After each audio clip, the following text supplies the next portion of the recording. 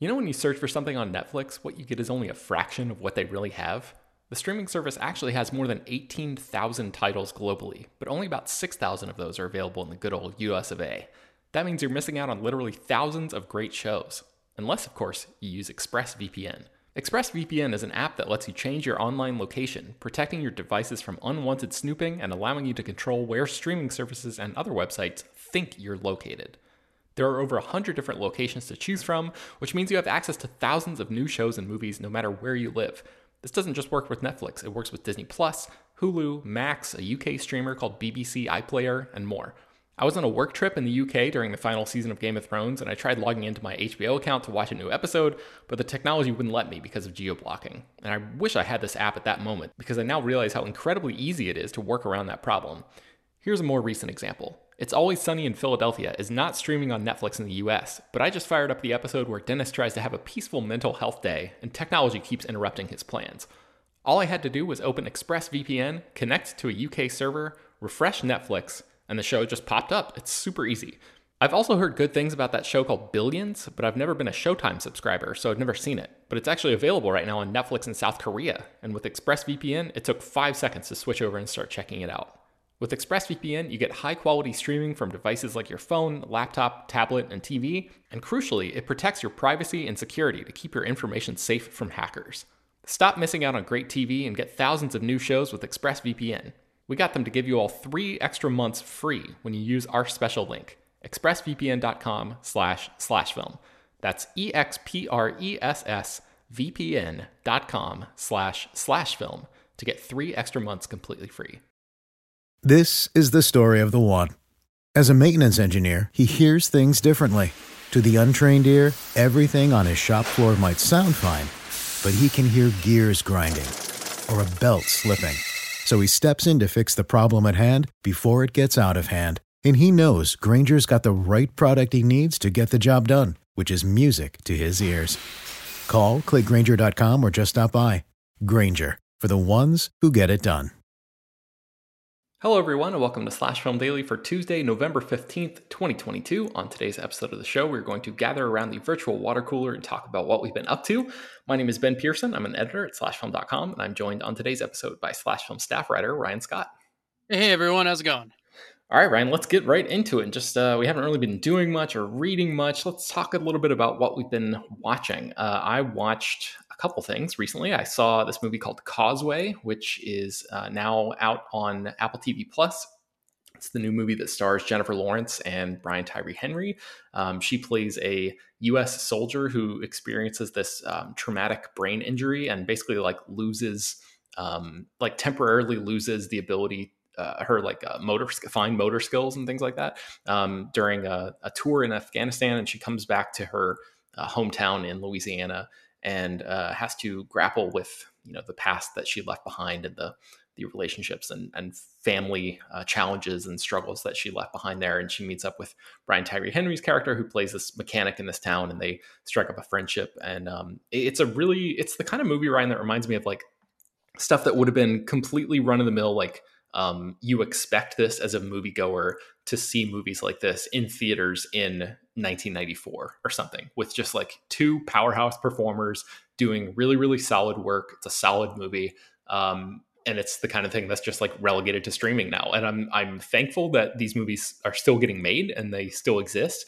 But it's just it's watching this, it really felt like a throwback to the type of thing that you don't really see in movie theaters too often. So yeah, and it feels like Apple TV Plus has been making a lot of those movies, but what bums me out is like they're making a lot of movies I would totally watch, but I'm not fucking subscribing to another streaming service. Yeah. So like I'm missing all of these movies. Like Yeah. I didn't see Finch, which looked really good. I didn't see, what was the other one that looked, but yeah, I keep missing these. Like I only saw Coda last year because they did put it in theaters after it won the Oscar, and it ended up being my favorite movie last year. So it's it's a real shame, but yeah, because Causeway looked good to me, like in exactly the way that you're describing. Yeah, yeah, it's enjoyable if you're like nostalgic for that period of movie making and those types of movies. I think this will definitely scratch that itch. So it's called Causeway. It's on Apple TV Plus right now. The only other thing that I watched recently that I thought was worth talking about was I watched this movie called A Connecticut Yankee in King Arthur's Court, which is based on the I guess book. Is it a novel? I'm not. Yeah, the 1889 novel by Mark Twain.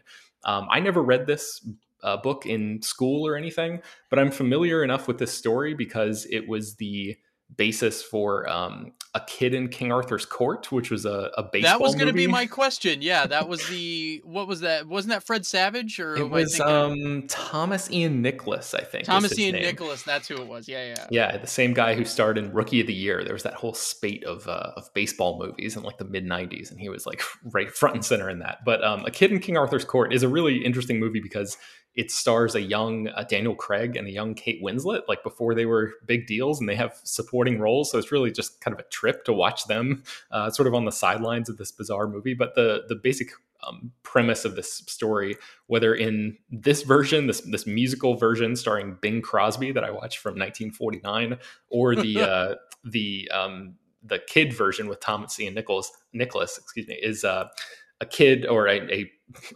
grown ass man in Bing Crosby's case, basically time travels back to King Arthur's court and uses his like knowledge of the modern day to sort of wow the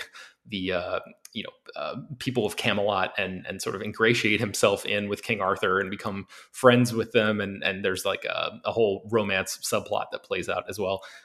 This movie was, I thought it was going to be like ultra cheesy, and it was, but it was also pretty enjoyable. And I'm not sure how much of that has to do with like, I'm so familiar with the story from watching A Kid in King Arthur's Court a million times growing up. But I think, Bing Crosby, like, that it takes you to an entirely different era of movie making when guys like him, these like song and dance men were, and there's, he was like not a super tall guy. He was definitely not jacked. I mean, it was like the entire feel of what a movie star was so different back then. It was And just it's just such a different thing. Like when you look at like he was like the A-list guy of his day, yeah.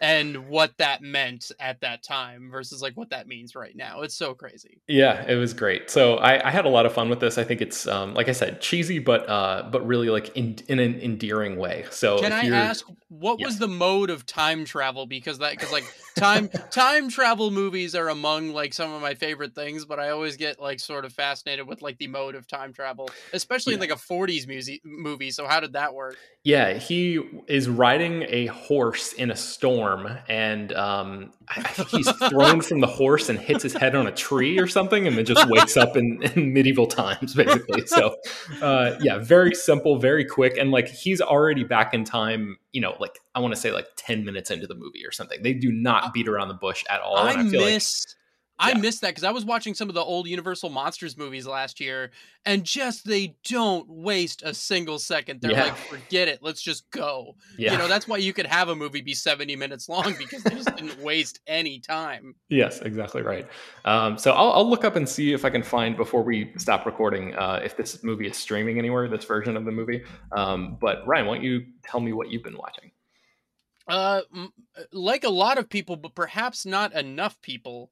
I have been watching Andor, which has not that like I totally fell out of love with Star Wars, but like the TV stuff was making me a little jaded because I really didn't like Boba Fett, and I had been looking forward to a Boba Fett solo thing for literally my entire life. So that was Mhm. just like the trajectory of disappointment there was huge. And then Obi-Wan Kenobi. I mean, I say this stuff a lot, but if there's one thing that I've said that was a TV show that should have been a movie, it was Obi-Wan Kenobi. And so Yeah, like I was feeling really, whatever. And Andor, like I was looking forward to it, but it just didn't strike me as something that I was like thrilled about.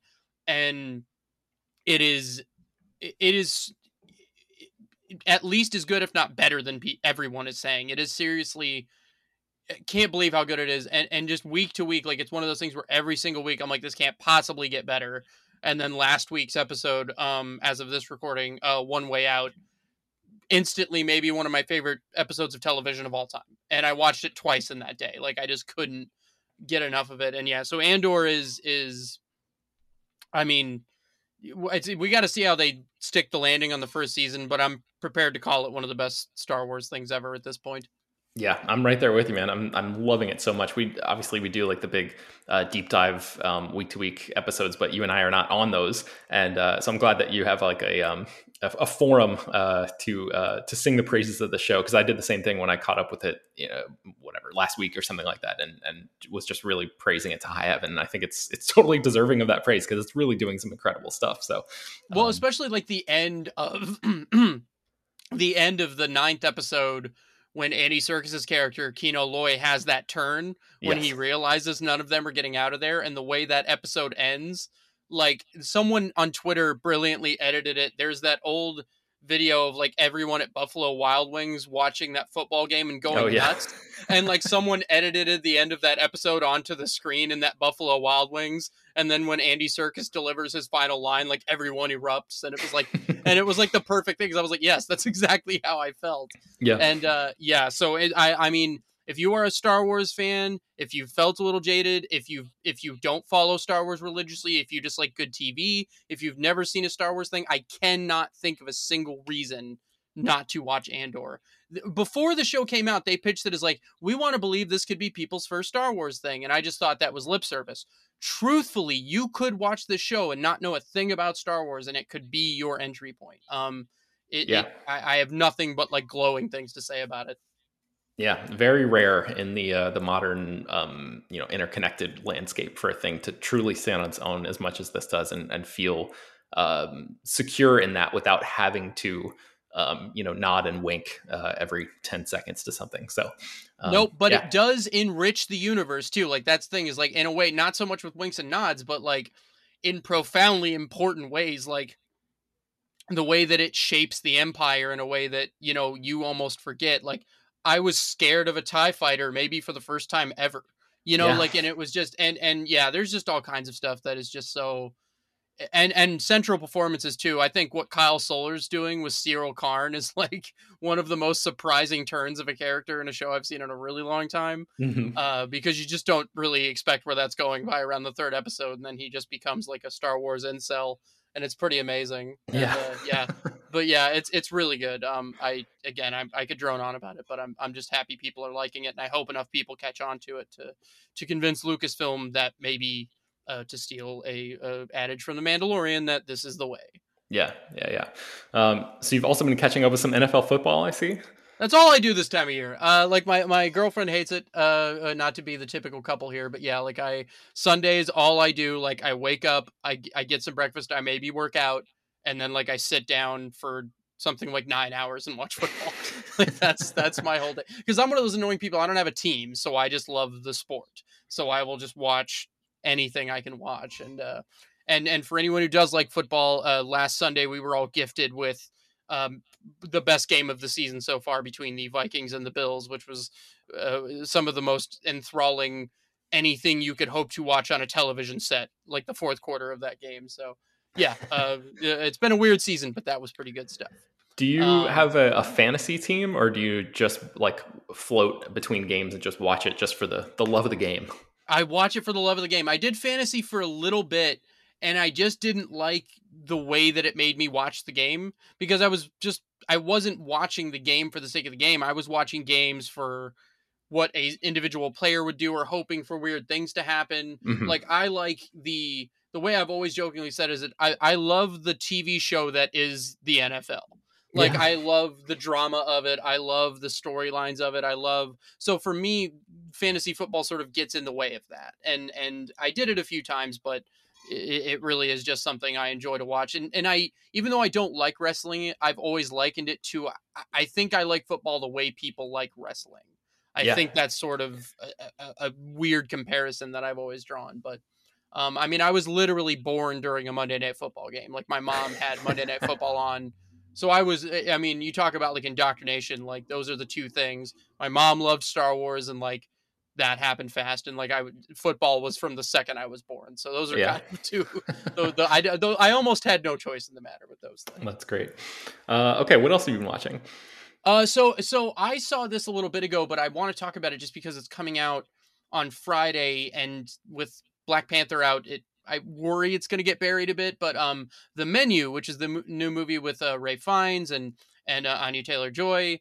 The trailer's been playing for a long time because I think this one got delayed at one point. But it's essentially the one where the rich people go to the secluded island to go have a fancy dinner that Ray Fiennes, this A-list chef, cooks, and things go south. The trailers have been very sort of clear that they're hiding a lot. They want to keep the surprises intact.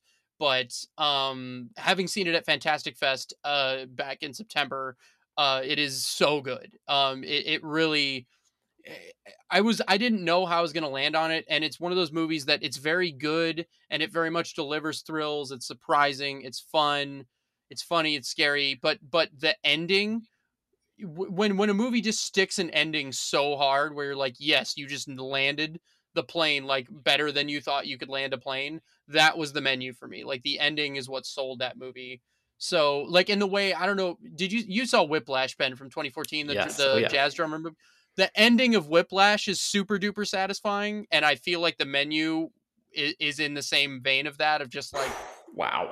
where I know that's a bold statement, but where like, I'm not saying the movie is necessarily as good, but in the way that thematically the ending of The Menu sort of works is sort of comparable to the way that ending of Whiplash works so well. So I don't want to oversell it too much, but for me, the ending really makes that movie worth seeing. So.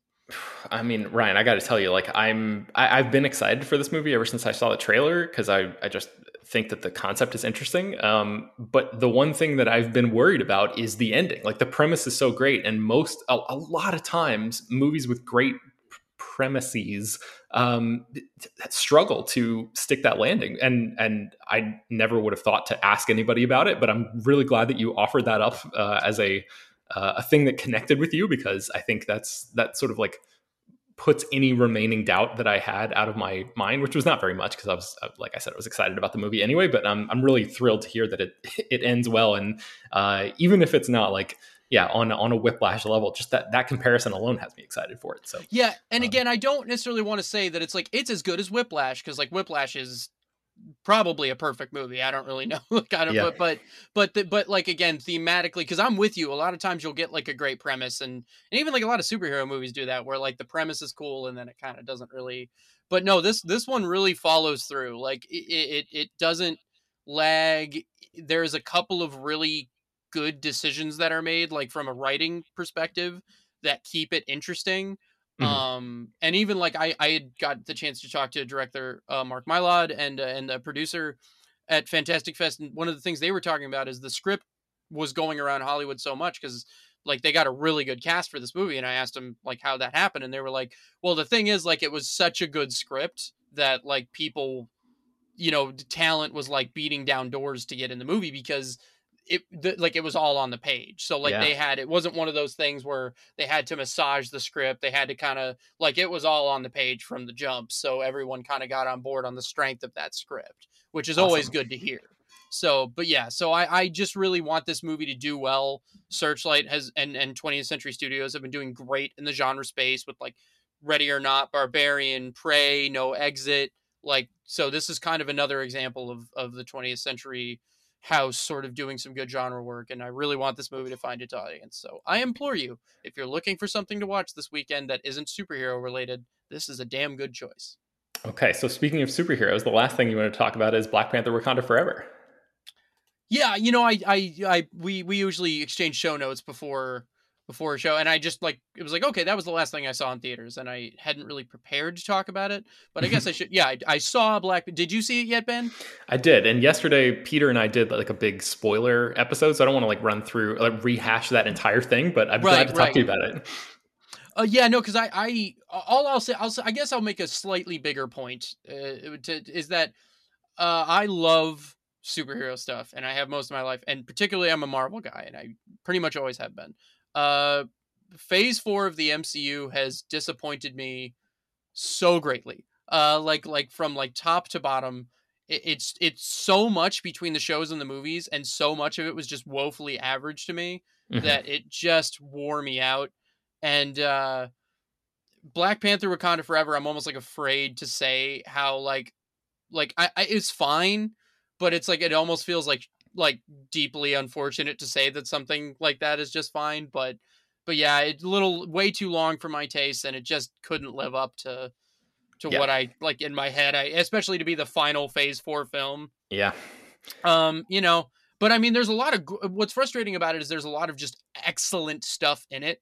Like just such excellent stuff. Like Angela Bassett has never been better, and that's saying something. And Namor is so good, and a lot of the action set pieces look great.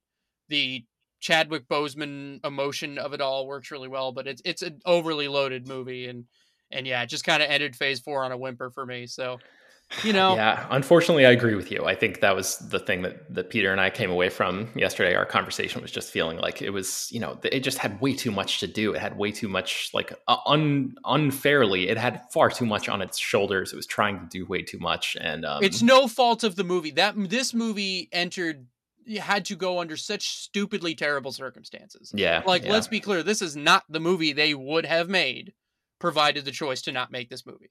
You know, they would have done something very different. And I think the way that Ryan Coogler handled the stuff they had to handle was as good as anyone could have handled it. But the problem is then having to make everything else around that. I felt like the Ironheart stuff felt almost forced in. I wrote a little thing about it, so I don't want to say too much about it, but it may or may not have done a lot of work to set up the Thunderbolts movie. And as thrilled as I was that they were making a Thunderbolts movie, I think the air has already been taken out of that balloon for me. So I don't know. I'm kind of, there's a lot for me that I was like, ugh, but yeah, the stuff that works really works, Yeah, man. I'm looking at Phase 4 right now. So you got Black Widow, Shang-Chi, Eternals, Spider-Man No Way Home, Doctor Strange and the Multiverse of Madness, Thor Love and Thunder, and Black Panther Wakanda Forever. That's a rough stretch of Marvel Cinematic Universe movies. For me, said, yeah. Yep. There are 2 movies in there that I absolutely love, 1 that I really like, and 4 that various degrees of disappointment. So that's where I'm at. And and although I will say, the one thing I will say just before we end off here, just so don't go guessing, I'll let you know. No Way Home and Eternals are the 2 that I love. And it's weird. The other weird thing for me is that the one movie that I really loved unexpectedly, everyone else seemed to kind of be mixed or hate. So it's weird to me that like I loved Eternals and then everyone else is like, Eternals sucks. So I'm probably not getting much more Eternals stuff. And that's kind of a bummer, like, as well. So I don't know. Yeah. Early on when Eternals came out in Phase 4, I was kind of like, I don't know. I'm not like thrilled with this movie. I don't love the the generic angry alien dog villains or whatever. But like after the totality of Phase 4 has been released now and come out, Eternals is looking much, much better in hindsight to me than it did in the moment. So I guess that's something. But I think for me, I wasn't super big on the deviants, but like I think by the end of it, when you realize like Arishem is kind of the bigger villain and the and some of that stuff, and like it sort of comes around to working a lot better for me in the end. But yeah, so I don't know. Phase 4 of the MCU, big fat bummer. But here's to better things on the horizon. Indeed. All right, that's a good place to end it. I just wanted to mention that you can stream A Connecticut Yankee and King Arthur's Court on Tubi for free with ads right now. And you can also watch A Kid in King Arthur's Court on Disney Plus if you want to check that out. Okay, I think that's going to do it for today's episode of the show. You can find more about a lot of the stuff that we mentioned on today's show at slashfilm.com. Slash Film Daily is published every weekday, bringing the most exciting news from the world of movies and TV, as well as deeper dives into the great features you can find on the site. You can subscribe to the show on Apple, Google, Overcast, Spotify, all the popular podcast apps. Please subscribe to our newsletter, send your feedback, questions, comments, concerns, and mailbag topics to us at peter@slashfilm.com. Make sure to leave your name and general geographic location in case we mention your email on the air. Don't forget to rate and review the show on Apple Podcasts. Tell your friends, spread the word. Thanks for listening, and we will talk to you tomorrow. This is the story of the one. As a maintenance engineer, he hears things differently. To the untrained ear, everything on his shop floor might sound fine, but he can hear gears grinding or a belt slipping. So he steps in to fix the problem at hand before it gets out of hand. And he knows Grainger's got the right product he needs to get the job done, which is music to his ears. Call, click Grainger.com, or just stop by. Grainger, for the ones who get it done. Save big money on everything for your next project at Menards. It doesn't matter what job you're up against. Works, cordless power tools, and lawn equipment have the power for you to get the job done faster and easier. The PowerShare 20-volt batteries run longer on a single charge, and they can be used with other tools. Check out Menards' entire selection of Works, cordless power tools, and lawn equipment. Plus the weekly flyer today on Menards.com. Save